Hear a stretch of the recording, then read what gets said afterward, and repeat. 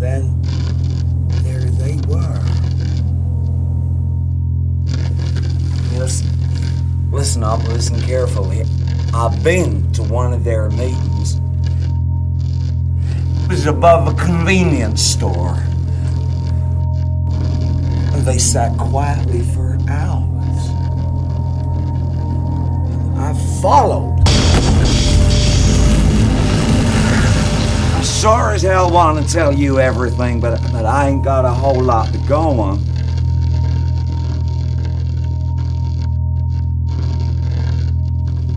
Who do you think that is there? You're an older fan of Twin Peaks, so I wanted to ask you about this. Okay. What's the deal with Audrey's dance? What's the deal? What do you mean? Because they bring it back in the return, right? Yeah. And like, it's treated like, oh, this big iconic moment from the original series is being like changed, and it's like, was Audrey's dance an iconic moment? Because yeah, I would say so because it's super weird. It is weird. But like when I watched the return and they were like Audrey's dance, I'm like, why is Audrey's dancing? What does this have to do with anything, right? One thing that is kind of funny about this scene is apparently the jukebox just has Angelo Badalamenti songs on it. I have a comment to make about that after we finish kind of talking about the scene. Yeah. Mm-hmm. But I do agree that it's very weird. It comes out of nowhere. I always forget that she talks to Donna after this. I don't think they never talk to each other. No, this is the first time they talk. This is Donna comes up and it's like, "Hey, I've don't seen they you talk from in the school." pilot? Do they? At the locker? I think it's at Audrey's locker. She like puts her cigarette out in like an ashtray in the locker, and she talks to Donna while she's doing it. Maybe. I guess they did. I'm not going to go back and check, but so Donna comes up and she says, she's like, "Hi, Audrey," and Audrey's like, "Hi, Donna." And Donna's like, "My parents said they saw you at church today. But I didn't see you." And then Audrey says, "Yeah, I came by because of Laura." And Donna's like, "Oh, I didn't even think you liked Laura." So maybe they did briefly interact in the first episode. But yeah. I do like the whole Audrey feels bad that Laura died because she cared for Johnny. We don't really see any interaction between Audrey and Johnny, but it's a little expansion of like Audrey's character that she does actually care. I think Audrey's probably detached from most people in the town, right? So it's like not getting along with or particularly liking Laura is like indicative of not that much, right? Because it's like, yeah, she's pretty isolated from everybody. Yeah. We also, in this scene, get to see Audrey rant about her special secret agent, not boyfriend. And she's already horny for Cooper after she's met him for like one day. Oh boy, is she. Cooper loves coffee. And Donna loves it. Donna immediately is like, "Audrey, you bitch." Like, she's like into it. Oh, it's funny. Yeah. No, it's good. I love this Donna Audrey relationship. We don't get to see too much of it, which kind of makes sense. But it's like, yeah, it's great when they do interact, when they gossip. Another thing about Audrey's dance is like she puts on the Angelo Badalamenti, and she's just like, "Oh God, I love this music," and it's like because her acid starts peaking. Why? And then she starts dancing. I always find it really interesting that she says, "I love this music," like not "I love this song." Or so this is what I pitched in the chat this most recent watch through. What if there's no music playing? What if she just didn't put on a song and then when she got up and danced, it was to nothing, and that's why everybody's like, what's she doing? I mean, they would do that anyway, probably, but like, I just wonder if there's no fucking music playing at all, based off of future events as well. It's a weird scene. Yeah, and just because, like I said, this episode has so much shit in it. We get Audrey's dance, and we get Jerry, and we get the rock throwing scene, and then right after that, Albert comes in. Oh well, real quick. Oh yeah, that's I know. This episode really is fucking jam packed. If I could just finish the thought on that scene though, just real quick. No, I was just gonna kind of put a period on this to say that I think this was iconic. I mean, I didn't watch Twin Peaks when it aired, but I did watch it, like whatever, 5 years later, 10 years, whatever it was. And yeah, I mean, this was a big defining scene when I watched it too. And I think it's purely about Cheryl and Fenn.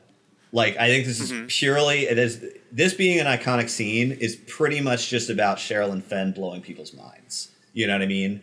Like, I think it's just all about her performance and how much it grabs you every time she's fucking on screen playing Audrey. It's like, and it's great. And then of course the transition into the total spaciness of her comments and then the dance is like it just doesn't leave your mind ever. It's great. So Albert. I do want to say this is like my third time watching Twin Peaks, and something I never noticed is when Albert comes in and he talks to Lucy. Lucy is reading a book on Tibet. Yeah. I never noticed that. It just says Tibet, so I don't know what it's really about, but Tibet, man. It's a nice touch I never noticed. Diving in. Anyways, fuck Albert. Very nice. Albert's the best. Albert's the best. He's great in The Return. He's but great in the original series, he's just an asshole. No, he's not. He's. We'll get to the scene where he defends his position in life. I guess that doesn't come till later. I think that's at least like when they first meet. Cooper comes on a little strong. Yeah, he comes on a little strong, but also Harry automatically hates him, right? But Cooper has known Albert for a long time, right? And he has seen that Albert has like different sides to him, and like you can see right away he's a lot more like tolerant and patient for Albert, which I'll get more into episode 2 he just lets Albert dig his own grave too. Why that's like more. He's not there to defend Albert. He's not here to explain him. He's just going to let Albert be himself and sow his own seeds. Yeah, it's a weird relationship, Coop and Albert.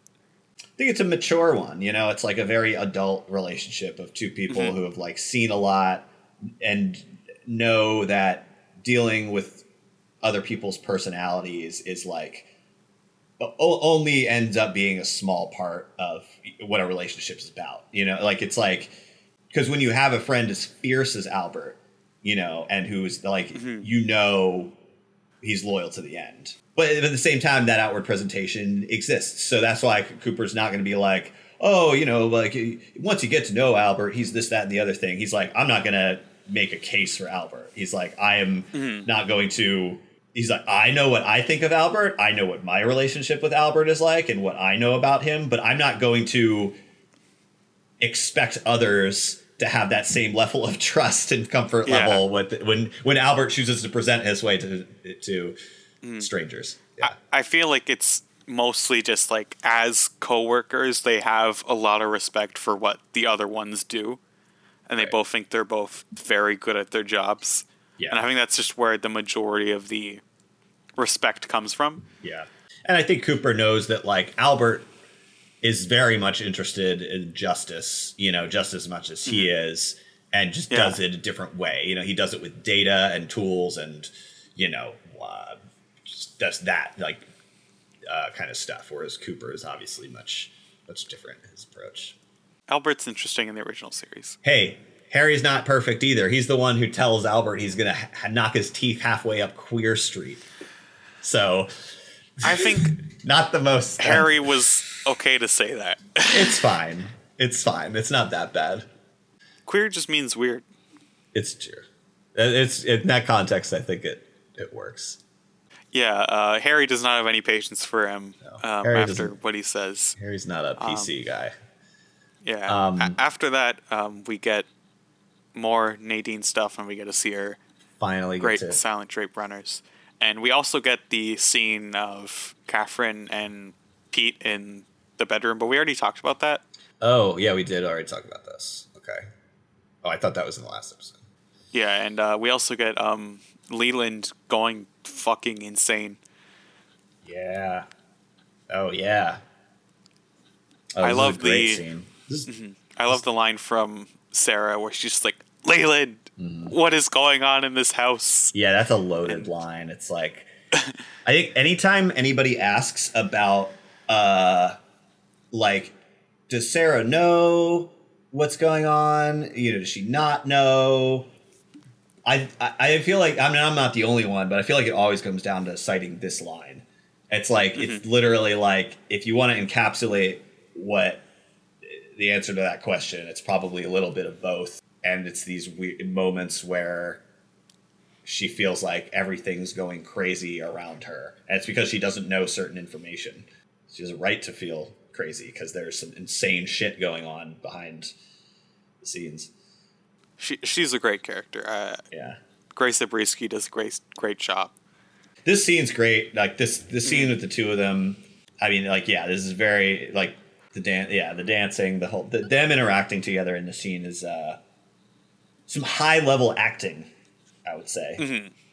Yeah, feels very intimate Yeah. and raw. Yeah, I think I would have spent a little bit more time with them in these early episodes because they're going through a lot, man. Yeah, you like see the kind of really see the cycle of grief kind of mapped out. Yeah, when you see them like interact with each other, you can tell there's like this giant mix of so many emotions going on between them. Yeah, it goes through different stages. It's like it's that initial stage where she's with Donna in the house and she's almost like comatose in like the last couple episodes, and yeah, now she's a little more. It's actually it's interesting in that scene how like Leland's in that headspace, and like Sarah's the one who comes in to calm him down, so it's like you get the feeling like, okay, right, they're both fluctuating between moments of level-headedness and being grief-stricken. So it's interesting to see Sarah be the one who comes in and is like, Leland, calm down. And then yeah, then we get into some real shit. Yeah, so after we already had two of the most iconic scenes in the entire show, we also get one of the most iconic scenes in any show. Gobsmacked with the all in one episode. It's pretty wild. It is wild to see the Red Room this early in the show every single time. Yeah. If we don't already make it clear what we're talking about the Red Room dream Cooper has. Yeah, the thing is, this is the only like kind of supernatural thing that happens in season 1. And I always like say like when I'm trying to sell the people on the show, because I always think it's like this weird like insane supernatural like surrealist show. I'm like, no, only one surreal thing happens in the entire first season, and even then, if you wanted to, you could just dismiss this as it's a dream sequence. Yeah, it's just his. And I'm sure that was the intention at the time. Yeah. I mean, that's all Cooper. It's funny because in Cooper's dialogue, he never really implies that it's like magic. Like, I think maybe at one point he actually directly says, he's like, yeah, I think he's like, in this dream are the keys to finding Laura's murder. And I think he believes that because he thinks his brain has assembled the pieces into this dream, and that it's like a code that his own, you know what I mean? Like, it's like if he can just figure out why his brain. Yeah, I think they say like crack the code, solve the case. Totally, right. Which is like, you can look at that as extraterrestrial for sure, but you could also look at it as just like, a person's mind. At this point in the show, if you're watching it for the first time, I think the intention is you just see it as a dream. Yeah. But now like we've seen the whole show, we know that the Red Room is very much a real thing. Right. The Arm is very much a real guy, so we know it can't just be a dream. And that Bob and Mike are communicating during this dream in real time, which is interesting. Think the scene is kind of really weird? What's that? What's the first one? The scene is it's kind of obvious that the scene is very weird. Yeah. There's a lot to unpack here. Yeah. It starts. We don't even start in the Red Room. A lot of people forget that we get this. No, we start off with a really direct explanation of the whole convenience store Bob and Mike relationship. There's an intro which is just a collection of out of context clips from the international pilot. Which, I mean, the whole Red Room sequence is an out of context clip from the international Those aren't pilot. out of context at all. It's Mike talking to Cooper. So this whole dream is happening because Mike is initiating it. Like, Mike is communicating with Cooper to give him information. And he's basically saying, like, hey, what's up? I'm Mike. I'm in this Philip Gerard guy. I knew this Bob guy. I don't know who he was inhabiting, but I can basically tell you that Bob... I mean, I guess it doesn't say Bob killed Laura, but, like, I guess he's implying it. Yeah, no, I think Mike is communicating with Cooper, and then Bob, like, is basically overhearing this, and just comes and kind of chimes in, and it's like, Mike, are you there? Blah, blah, blah. And he's like, I'm going to keep killing, and then it kind of goes on from there. But yeah, like, before that, Mike is telling Cooper he's just laying out the whole convenience store thing. I think you say convenience store. Yeah. We live above it. Right. And then he says, I mean it like it is, like it sounds. So it's like, this is the best dialogue. If you like go through this dialogue, it's just like really, really great. Yeah. I have a couple like detailed. things written down. Like, I too have been touched by the devilish one. Right. Tattooed on the left shoulder. I wrote that down too, because that could, I mean, if you want to not accept the reality that Judy was a retcon added much, much later in the show, that could easily be a reference to Judy. You know, he could be like, oh yeah, I also, you know, touched by the devilish one. That sounds like Judy to me. Especially in the way that relates to Bob. It's interesting how he says, like, I think you say convenience store. Because, like, the whole they live above the convenience store thing, I still don't completely understand it. But it's clear, like, this is a gives thing it more context, Yeah, this is a thing that's been around for a long time, and we gave it the name convenience store. Well, it's I think it's more like, because he says before that, he's like, we lived among the people, right? Like, that's how he kind of starts this. He's basically like, I guess he's just talking about the possession of Philip Gerard and maybe Bob possessing Robertson, perhaps maybe, you know, the cabin guy that Leon talks about later. He's saying, like, they lived among the people, and like they lived above a community. I think they just found some abandoned, you know, it's like they literally were just like, okay, this is what we're deciding is our meeting place. It's like, oh yeah, what do you people call it? Look, you call it a convenience store, right? I don't know. It's just a room to us, you know. Yeah. Or maybe right. Maybe they did model it after that, and we're kind of like, we chose something that would blend into the background or look abandoned. I don't know. But yeah, it is always fascinating that this dialogue is pretty key to the structural parts of, like, the spirits in the world and stuff.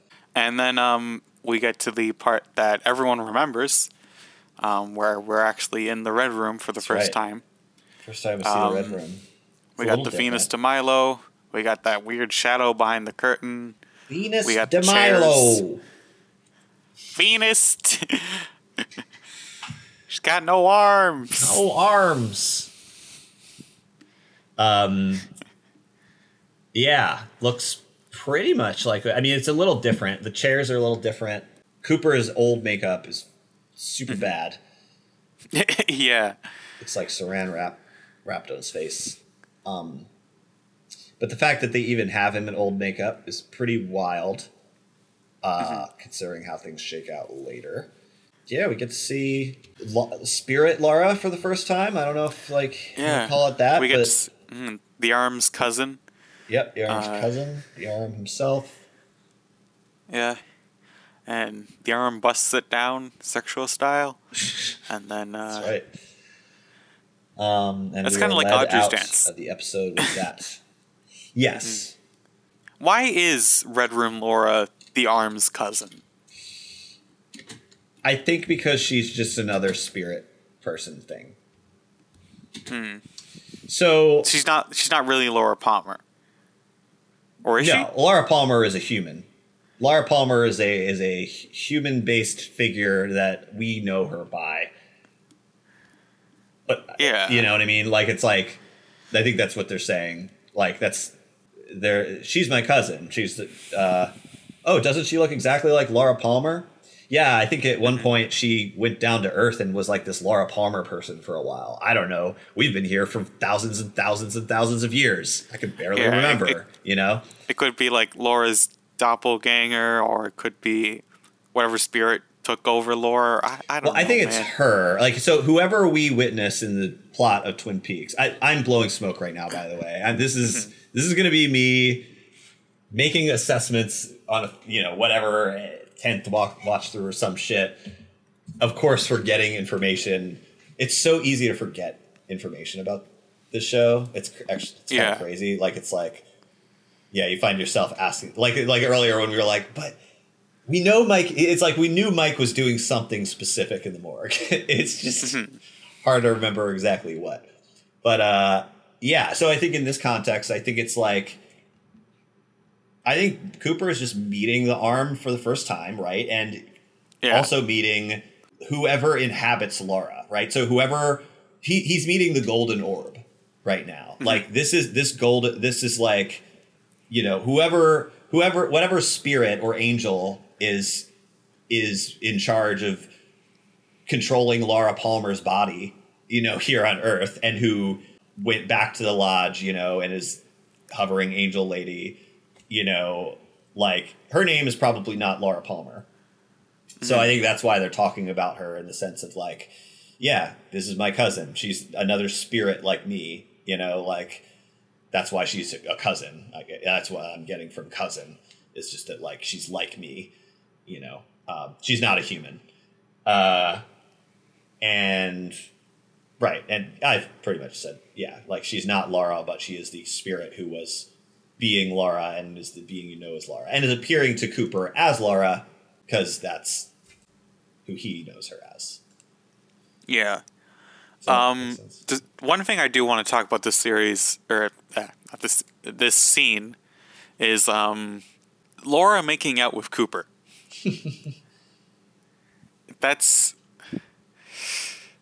I don't like it. I mean, I think it's just meant to be I don't think it's meant to be overtly sexual. It's just meant to be like a tender kiss, It's like kind of... It's weird. I don't know. There's a lot to talk about in this scene. Yeah. A lot of kisses people. It's what she does. I don't know. Yeah, that's just Laura. She made out with Laura. like half the population of Twin Peaks. She doesn't care, man. She's all about it. Spread the love. Yeah, and so she does whisper to him, "My father killed me," right? It's not. We're gonna have to revisit that. I think along this rewatch too, because from what yes, there's a part where they play that footage back and they have audio of Laura saying, "My father killed me." I believe it is retconned to say that that's not. I think this is another one of those situations where it's like Cooper thought he had the answer, but it wasn't actually.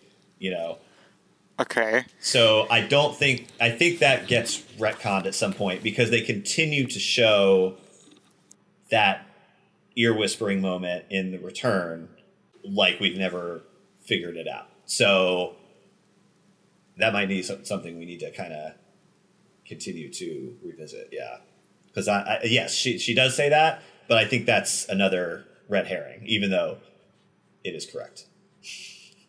I feel like the problem here is this scene sets up like has a lot of moving parts. It's already been talked about to death. There's only so much we can add to the conversation. And there's a lot more information we will Uh-huh. obtain. Yeah. So it's... Yeah, I feel like we'll be revisiting it as we keep going. Yeah, big time. Mm-hmm. And the one thing that bothers me about this scene, and I think bothers everyone on Earth, is Cooper, why can this wait until the morning? Because he doesn't remember. And he doesn't want to say it over the phone. He doesn't want to say he forgot over the phone? No, that's embarrassing. He couldn't remember for 1 second? I just had a dream. Meet for breakfast. Yeah. No. Because he can't Maybe have I'll forgotten. remember. He can't have forgotten because he says, I know who killed Laura Palmer. So in that moment, he remembers. I think he's being a little facetious. I don't think he means literally. I know that it's also Leland Palmer. I would remember that. Also, he has a cowlick, and that's funny. It's great. Oh, it's such a nice cowlick. You can tell they spent a lot of time on that. Yeah. Why can't it wait until morning? Just tell him now. Hey, man, Cooper does not rush shit. He knows he's time to It's marinate. a murder case. If you know the murderer is, it's okay to rush that. No, it's not how he works, man. Oh my god. Gotta chill. Gotta keep it chill. All right. You want to talk about episode 4? Yes, I think we're finally done. We're finally with episode 3. Getting to the I do want to talk about the Log Lady intro for episode 4. Okay. First of all, I want to say that if you're watching the show, if you're not watching the Log Lady intros, I think you're missing a lot. Mm-hmm. They're really great. And she says a lot of things which just kind of like, these are very clearly just David Lynch talking straight to the audience of like his intentions. She says like, we are ignorant of many beautiful things, and one day the sadness will end. Like, I just wrote those 2 quotes down because I think they're very important to Twin Peaks' like ideology and all that. Like, there's a lot of like things that just humanity is ignorant to, and there's like, sadness doesn't last forever. Time keeps moving forward. And that's Twin Peaks, and it's beautiful, and it's great, and it's terrifying, and the Log Lady is wonderful, and I love her. Yeah. And yeah. That's a good word. I started to watch them this time around, and yeah, they're very illuminating. Mm-hmm. On a couple different things. Yeah, it's just another one of those things that it is probably a little more valuable information on the second watch as well, but it's funny to see that it's super direct and clear about, this is what to expect. In the actual episode, we start again with Audrey being all over Cooper. Audrey and Cooper breakfast, starting with that. Yeah, all over Cooper. But they're working together a little more now. They're kind of doing productive things. He uses his great detective skills to figure out that she's the one who left the note about One-Eyed Jacks. Because it smelled like her. That's the funny No, part. he said it was because it was her handwriting. Well, yeah, but did you also notice how so I did want to, when he picks up the note in the previous episode, he like smells it immediately. And I think he can smell that it's Audrey as well. Oh, that's creepy. It's I mean, you know, smells is the number one memory receptor in our brain. So it's like if she had a shit ton of perfume on when she came to talk to him at breakfast, which I'm sure she did, like, and then I'm sure it came off on the note, and just a little whiff is immediately going to trigger your brain. Yeah. So yeah. I think that, but I do think that was implied. Yeah. He takes it and he sniffs it, and then he kind of like looks up and is like, and then later. And of course, it's funny though that he says, "Oh, it's your handwriting," because when would he have seen her handwriting? Because he made her write something down in that scene. Good point. So maybe that was his check, his second check. So I love their dynamic in this scene. I love when she talks about her relationship with Laura. She kind of repeats what she said about Laura and Johnny in the previous episode, but she says, like, we weren't friends, but I understood her better than the rest. Right. Which kind of makes sense for, like, Audrey's character. Mm-hmm. How she is kind of, like, in this weird place among her, like, fellow students where she'll never show her, like, real, like, no one is ever going to see, like, the full her, which is kind of very much Laura Palmer-y. It's probably part of the reason she kind of stayed away from Laura, you know? It's probably not that she disliked Laura as much as she just knew that, yeah, it's just maybe not a person needed to get involved with, especially with their own issues going on. And then after that, Agent Dale Cooper forgets who killed Laura Palmer. I don't think he ever knew. I don't think he woke up with that answer. I think he was jazzing him up. But I'm just saying that if you were an audience in the 90s and you waited a week for that, I think you would be very upset. Yeah. I forgot. Hey, then we wouldn't have a show. Yeah, we wouldn't have a show, but it's crack still... the code, solve the crime. That's much more exciting. Crack the code, yeah. Yeah, and then they have to go to get Albert to let Laura Palmer go to her funeral. That's right. There's a situation down at the morgue. And yeah, Albert refusing to at least this conflict, honestly, it's kind of dumb. It kind of makes no sense. I mean, it's more character development for Albert, I guess, but it's like, this is a completely stupid conflict. Like, both parties can get what they want in this situation. It's really not an issue. And then, like, they're kind of both being jerks, to be completely honest. I do love when Harry punches him. Yeah. That's a great moment. It's a good punch. It's a good punch. It shows you what kind of person Harry is. Yeah. No, Harry knows when to draw the line. It's completely justified in his punch. So Cooper tells him to go wait in the car. Gives Albert the orders. He pulls rank on Albert, which is sexy. Yeah. Love when he pulls rank on Albert. And he's like, yeah, just get your test results done and have them ready by this time. Yeah, it's not that hard, Albert. Yeah, they go and they get the results. They talk about in the station afterwards. And, like, Albert's like, I'm going to file a report against Harry. And Cooper's like, shut the fuck down. up. Twin Peaks is the greatest place on Earth. I'm going to buy property here. Yeah, I totally forgot that he tells Diane to get a house in Twin Peaks. So I noticed that this time around because it made me curious. And I asked this in the chat and some people chimed in. Like, it made me curious about if Mr. C ever buys property.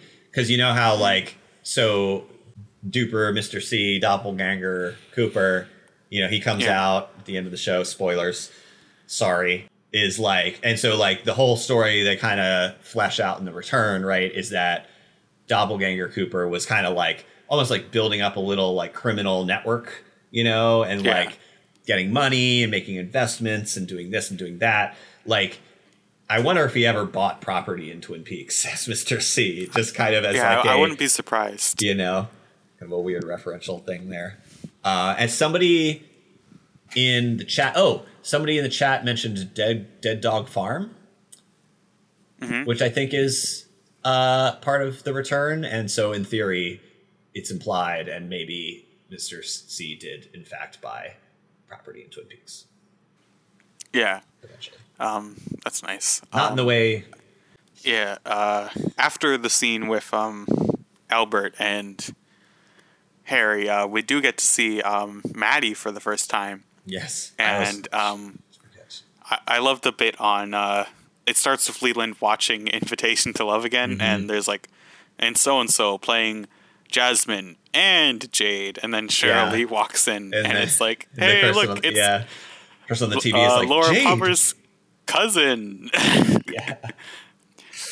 Maddie was clearly like an afterthought, but she's still a really good character. She's a great character, yeah. It's what I've always heard is the stories that like Lynch thought it was a crime to not have Cheryl Lee. That's her name, right? Yeah, Cheryl Lee. To not have Cheryl Lee in the show proper, because it's like she found this amazing actress who plays a dead girl. So it's a hilarious move that is also fantastic. It's like it's very soap opera-y. Yeah. Why not? I do have in my notes here that Cheryl Lee is an amazing fucking actress. Yeah, she's really good. I'll always be mad she didn't have more of a career outside of Twin Peaks. Yeah. She's one of those people, like, you know, I always wonder, like, maybe if she wanted to, or maybe she seems to do little small projects every once in a while. So maybe she, still enjoys it when it's the right thing. I don't know. But yeah, she's super good. And like, I always love Maddie's like big smile, like in the big glasses. And like the first shot of Maddie is awesome because it just sets her apart from Laura so clearly. But and you're like, oh, that's fucking actually her. Yeah, she's awesome.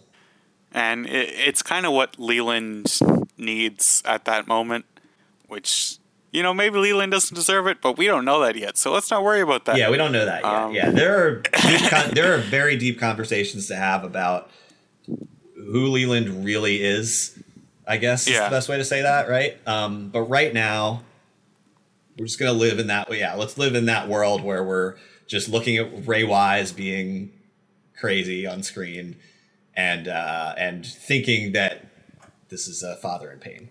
Yeah. Because that's the story being told right now. Yeah. That's the other thing. Maddie is, she isn't in this episode a lot, but she's nice.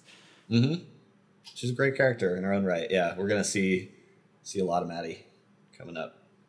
Oh, I don't know if we missed this yet, but there's this little scene interspersed where Jacoby, Audrey's in the walls of the. She goes into the secret passage of the hotel. that comes a little bit later. Okay. I have in my notes. Why is there a secret room for Audrey to spy on her brother? All the walls are open, man. She goes in the walls all the time. She can spy Does she on have a secret room to spy on Cooper? I think so. Ooh. Does she? Ooh, that's a good question. Know. We don't see her use it, but we do see her use lots of other ones. So. Before that, we get Cooper, after the bottle scene from last episode, gives a visit to Leo. And I love how the scene starts where Cooper just comes in and he's like, Harry, look, ducks on the lake. On a lake. It's like, he says it like he's never seen ducks before. Yeah. And it's wonderful. He may never have seen ducks on a lake before. Yeah. It's crazy. That's weird to me. If you're a city guy, if you're just a city dwelling guy, never grew up in the I mean, he is fascinated by the country. He's fascinated by trees, this guy. So I think he's getting drinking it all in. And Coop loves everyone in Twin Peaks, but he has absolutely no patience for Leo. He's spot bullshit. It probably has something. Probably had something to do with walking up to a guy who was chopping a stump and not any wood at all. During this entire scene, Leo never puts a chunk of wood back up onto the stump to chop. He is just chopping the stump the whole time. He's just swinging the axe into some wood. That might be why Cooper has a bad feeling about him. So they interrogates him, calls Leo some bullshit. It's a pretty straightforward conversation. I want to talk about the Major and Bobby. Oh, yeah. I want to talk about him, too. Bobby and Garland.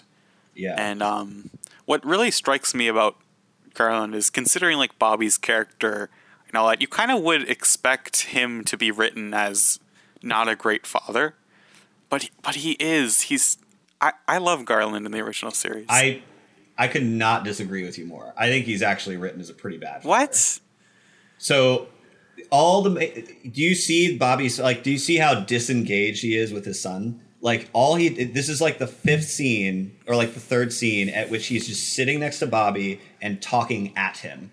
Like, he's just talking at him. He's over-analyzing, overly analytical. He totally is. No, this is not how you talk to an 18-year-old boy. You don't sit there and, like, muse to them about the trials of war and you're like, shit. Bobby doesn't understand any of that shit. His friend just died. He just needs, like, his father to be present, not to be, like, overbearing. And the Major is super overbearing in these opening scenes of the show. And Bobby reacts and Bobby reacts appropriately. Like, Bobby reacts as a cornered animal who is just not. I mean, like, yeah. So let me just be clear. I don't think the Major is a bad father, but I think he's being a bad father in these moments. He's not at his best because amongst all of this, what is the only physical interaction he shows with his son.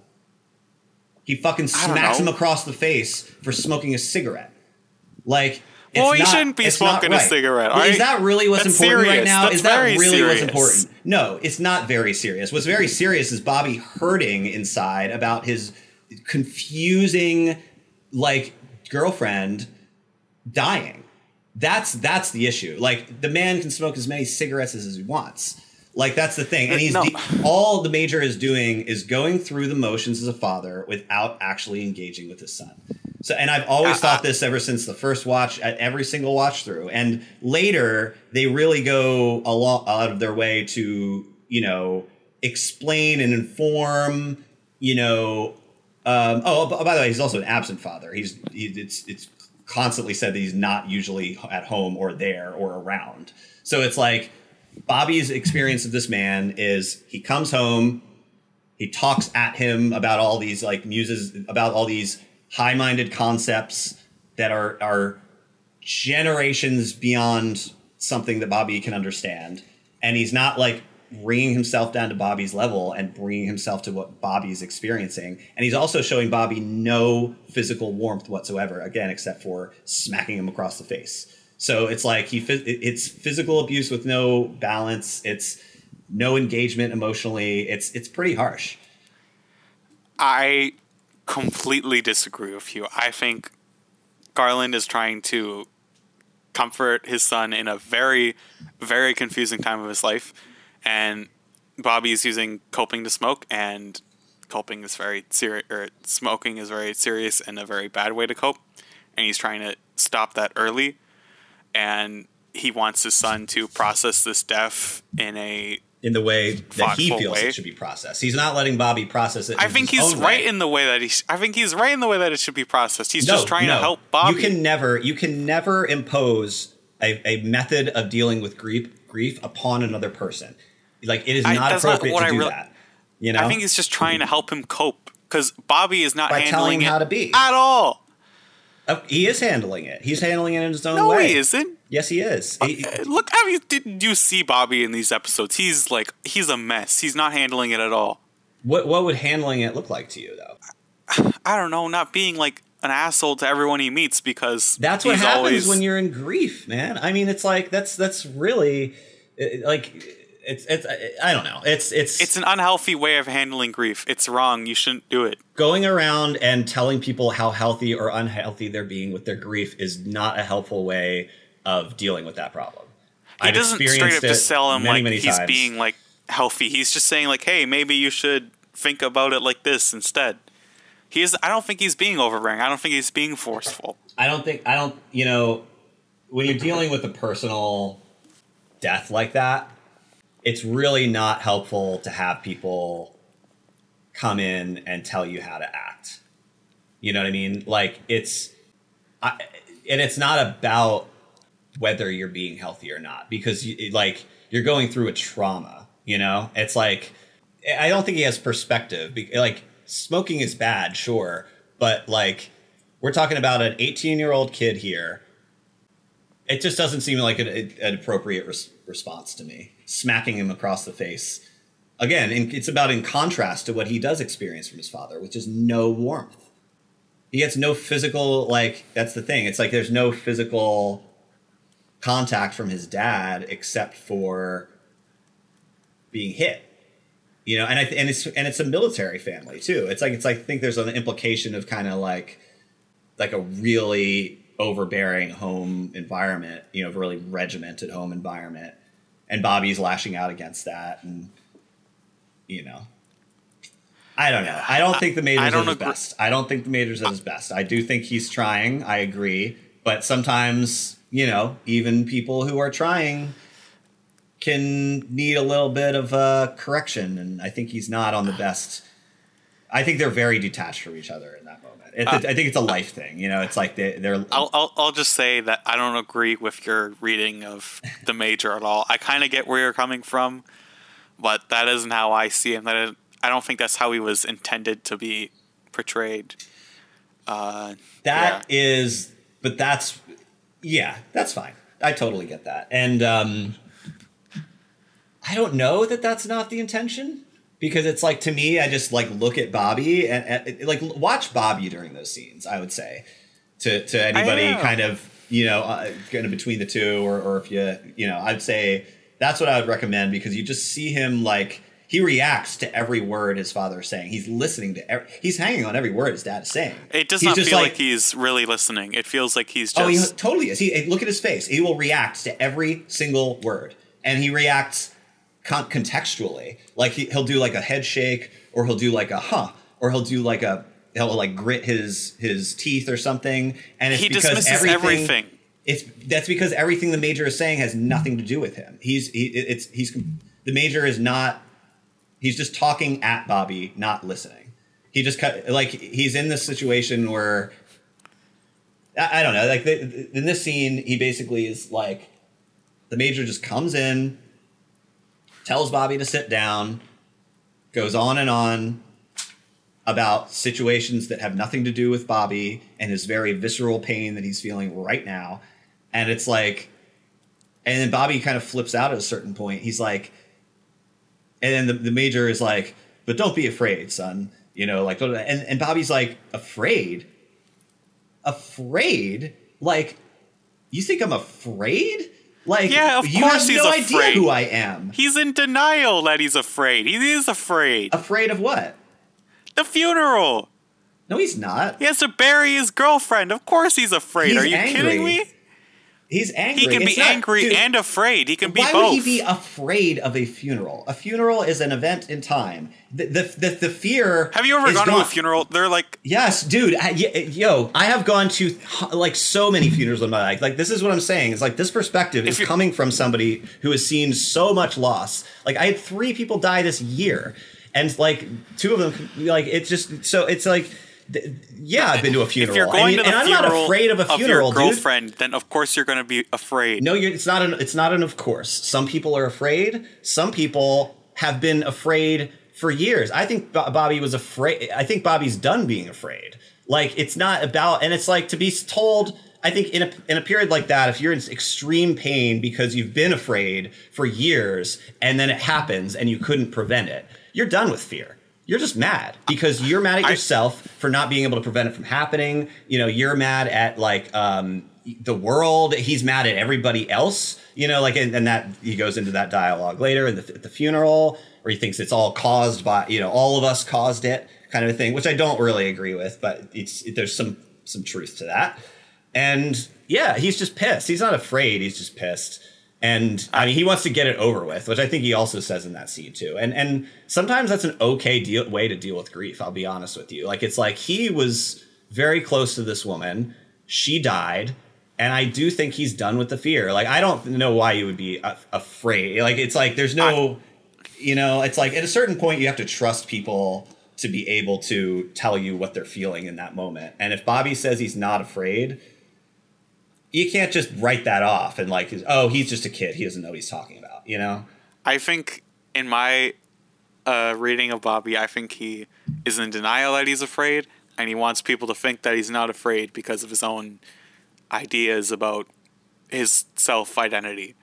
And yeah, I think he's afraid, and I'm not going to budge on that. Okay, that's fine. I mean, I think he's struggling with a lot. I'm not denying that, but yeah, to use the word afraid, I just think it means something very specific. And I'm on Bobby's side on this one. I'm honestly, because it's like I don't want to sit there and have somebody lecture at me about how I should be feeling. Seriously, in a situation like that, it's just like it's silly.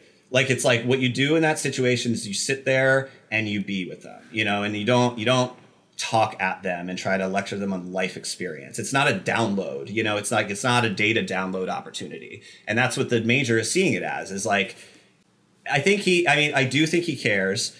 He wants to try. He wants so badly to be engaged with his son. And I think, like, so to maybe inform my perspective a little bit here, it's like, I think that later on, it's like a missed connections thing or something. It's like later on, Bobby learns that, it's like, oh, these were the ways that my father was showing me he cared. It's like in his way. And it's not, I don't think there's any innate expectation that Bobby should be getting it. You know what I mean? Like, I think they're both kind of messing up. And I think they both realize that later. And that's why the Major, you know, feels so driven to confide in his son with all of this information later on, you know? And when Bobby receives that information, he's now learned that, like, oh, this is actually, like, every time my dad gives me information, every time my dad tries to do a data download on me, even though that may have been the wrong way to engage with me as a youth, I understand now that I am older as Bobby, that was always him trying to show me he loved me, right? So it's like, so I agree with what you're saying. I in real life, I would say this is probably a story to take caution from, and is probably not the best way to interact with your son in a period of pain. And I would say, I would even go as far as to say is like, if you are a father in that situation, and I've worked with kids who were, you know, like for many, many years, kind of like in the summers, I would do this program. It's like kids from all kinds of backgrounds and stuff. And like sometimes one of the best things you can do for a kid who's troubled like that is like to treat them like an adult for a minute. You know, it's like, and like, it's like, I think one of the best things the Major could have done in that moment is, I'm sure he smacked his kid across the face for smoking a cigarette or told him not to hundreds of times before. What if he sat there and had let his kid smoke a cigarette and was just with him there? That one time, you know? It's like, I think that would have shown Bobby a warmth and an understanding that kind of goes beyond like, hey, this is a bigger, it would make him understand, hey, understand this is a bigger moment than me telling you not to smoke. You know, it's wait a minute. You can have a cigarette this one time. This guy's probably hanging around military people smoking cigarettes. Oh, stop a minute. Sorry. Do you think in the scene in episode 4 before the funeral, he smacks him? He slaps Bobby across the face for smoking a cigarette at one of the. Yeah, and that's not in this episode. That's earlier. That's in like the pilot.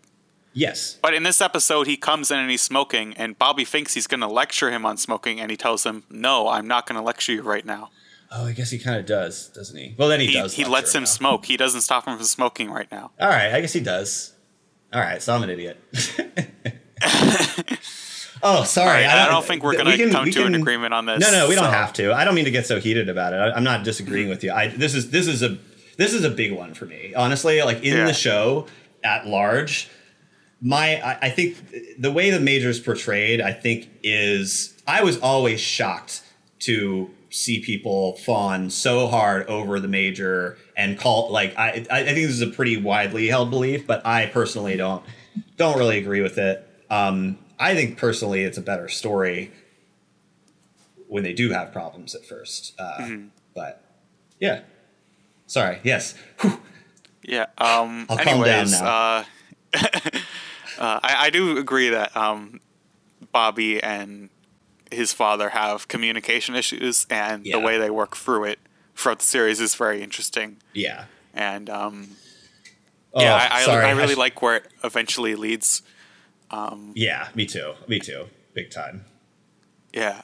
Anyways, in much lighter talk, I noticed in this rewatch that one of the little China statues in Ed and Nadine's house has an eye patch painted onto it. What? She has like little busts on her shelf made of like china. And she painted a little eye patch on one of them? Yeah, she painted a little eye patch on one of them. Oh, dude. That is adorable. Yeah. Nadine. Nadine, I love Nadine, you. You're the best, dude. I love you. She's so great. Commenting on her little statues for a second here. My girlfriend was in the room when I was watching through this part, and when she's like touching the little tree, the new little tree she got, you know what I'm talking about? My girlfriend was like, just out of nowhere off to the side. She's like, the arm? Or she's like, the evolution of the arm? And I was like, good reference. Yeah. I watched through the show with her last year. Yeah, and after that we get Audrey's secret room to spy on her brother. Yep. And then we finally get the funeral. I like that moment with Jacoby and Johnny. It's very quick, but it's nice to see that Jacoby isn't a complete fuck up. Mm-hmm. Also, somebody in the chat during that scene made a joke that it was like Jacoby taking it off and going, "That's appropriation, Johnny." Yeah, the whole Johnny indigenous headdress thing is maybe a little bit not super aged well. I mean, he doesn't know. He just likes Indians, you know? Yeah, he just doesn't know. How many of us when we were younger didn't think Native Americans were fucking awesome, though? I didn't really put too much thought. Did you not have like a big unit at school or something? I feel like maybe this was like a 90s thing or something. Like, I feel like every elementary school would have like a whole unit, like just all about Native Americans. What happened in my school system in Canada is for like the first 8 years, we barely talked about them. And then after that, we're like, hey, we may have accidentally killed like thousands of indigenous children. Oopsie daisy. And that's about it. Yeah. You know, that might be actually more of an American. That's making me realize it's probably more of an American thing to have like the whole unit on that, since we literally took over their land. So yeah, it's the least we can do. Don't worry, we treated them even worse. Anyway, in my notes Native here Americans for the cool. in my notes here for the funeral scene, my first note is Bobby really needs some counseling. Parentheses, even though he's right about what he says at the funeral. They all need some counseling, man. All these people. Yeah. Yeah. I'm never a big fan of like people like whatever. It's a work of fiction. Yeah, you know, it's he's got in the context of the show, someone should have done something for Laura. But what could they have done? I don't know. Just she was a freight train off the tracks. They kind of tried. She was a wild girl. Yeah. No, it needed to be said. You know, whether it's 100% true or not, it needed to be said. Somebody needed to blow up this funeral a little bit, make it a little less nice and neat. I do love the fight between Bobby and James that goes into slow motion and feels very soap opera-y, if that makes sense. It just starts the feeling of abject horror that you start to get, and then Leland jumping onto the coffin adds to that. Yeah, Leland jumping onto the coffin, which is played for laughs at a funeral scene. It's just another one of those cocktail Twin Peaks moments when you're laughing and horrified all at the same time. It's so good. It's such a masterful like mix of things. And then to continue that weirdness, we cut right back to Shelley with her freaking miming out. Making fun of this grieving to those father. Old men who love it. They are loving it. They're loving the bit. Yeah. You know what? Sometimes it's okay to laugh. That's what and the moral story is. Speaking of Shelley in the diner, that's also when Cooper becomes one of the boys. The boys, that's right. The Bookhouse Boys. Harry already trusts him enough to make him a Bookhouse boy. I mean, that's pretty solid. Really nice. Right? Yeah. I love what Harry talks about with like the role of the Bookhouse Boys, and like even Harry, who's like a very straightforward, grounded kind of person, he knows that there's something unnatural in the woods or in Twin Peaks. Even he's Harry aware doesn't of it. care about his own beliefs. He just cares about having the resources to deal with something. Yeah, he doesn't care about what it is. He just wants to have the tools to deal with the problem. And then they go back to the bookhouse, and this is something I noticed as a Canadian, which I'm not sure if you noticed, but Bernard's Quebec accent is so fucking bad. Oh, is it? You know, I was going to say Bernard. I have a note in here that just says Bernard's accent is awesome, but I don't mean awesome and that it's accurate. It's just that he's really chewing on it. It's like, oh, he has so many good lines. He's the bartender. You Americans. He's the bartender. Oh, he's so many. It was for my own personal My supply. own personal supply. I know. He's just like going for it. Oh, I love it. Bernard's is a terrible Quebec accent. I've been to Quebec I 2 trust times. you completely there. Jacques is not that good either. Seems a little better though. It seems more. Yeah, they're both something. they're both bad in a hilarious way. Yeah. So That's so funny. I always loved his accent, man. Oh, it's so good. Okay. yeah, there's after the funeral. The first moment we really get between Cooper and Hawk, which I really love, where Oh yeah. Cooper, always being his curious, mystical self, is asking Hawk about wandering dream souls Yeah. and Native American spirituality, and like Hawk is like saying like all this stuff, and then I love the moment at the end where like Cooper's like, "Do you think that Laura is wandering around?" And he says, "Laura is in the ground, sir. That's the only thing I'm Yeah. sure of." And that's it sets up Hawk's character pretty early, and Hawk is a great character, kind of underutilized. That's his role, I guess, right? It's kind of like, but yes, he's great. Yeah, he's another one of those kind of. He's almost like a mirror of Harry. He's like, he very much believes in the spiritual and the otherworldly things, but he's also only going to act on, what he can see and feel. And it's very interesting. Yeah. I guess. I was sifting through the episodes earlier, and I forget which episode this even was, but it's Harry and Cooper are about to walk into the little sheriff's station with the office with the table and or the conference room or something, and Hawk's like talking to them, and he like splits off, and Harry's like, if anybody can find him, or Hawk's going to like look at the train car and look for more evidence, I think, and Harry's like, if anybody can find anything, Hawk can. And Cooper's like, tracker? And Harry's like, yeah. Cooper's like, ooh.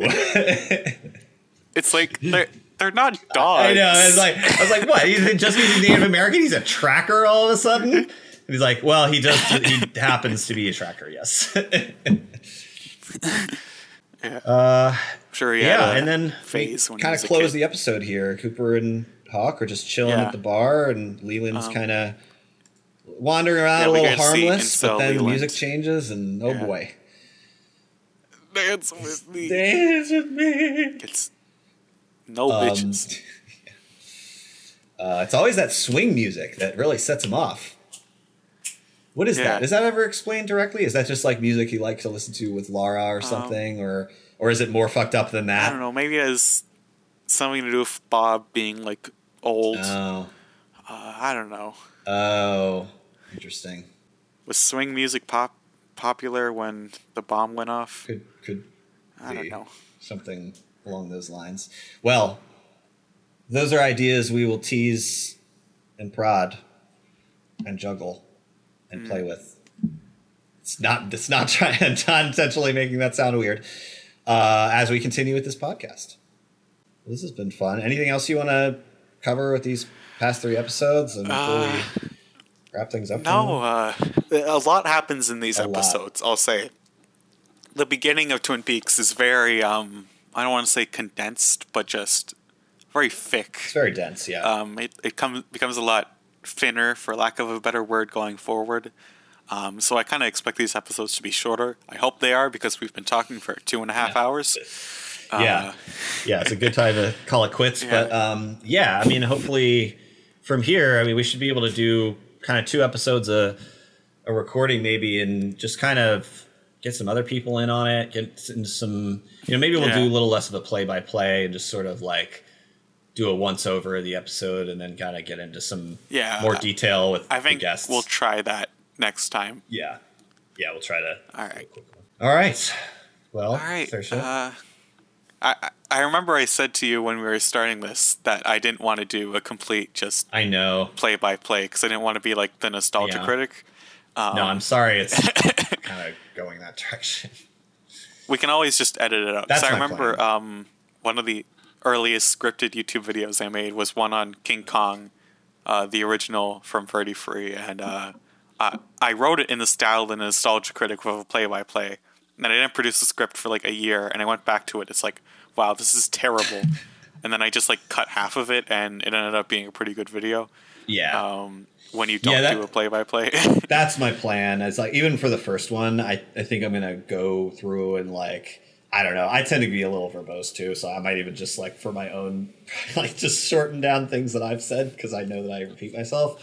But like, yeah, I might kind of try to cut a lot of fat so that it's kind of like almost to the point where I'm not even trying to mimic it being an uninterrupted conversation. You know what I mean? Like, you know, sometimes there's just edits where you could tell there's a little bit of time loss, but it's like fine.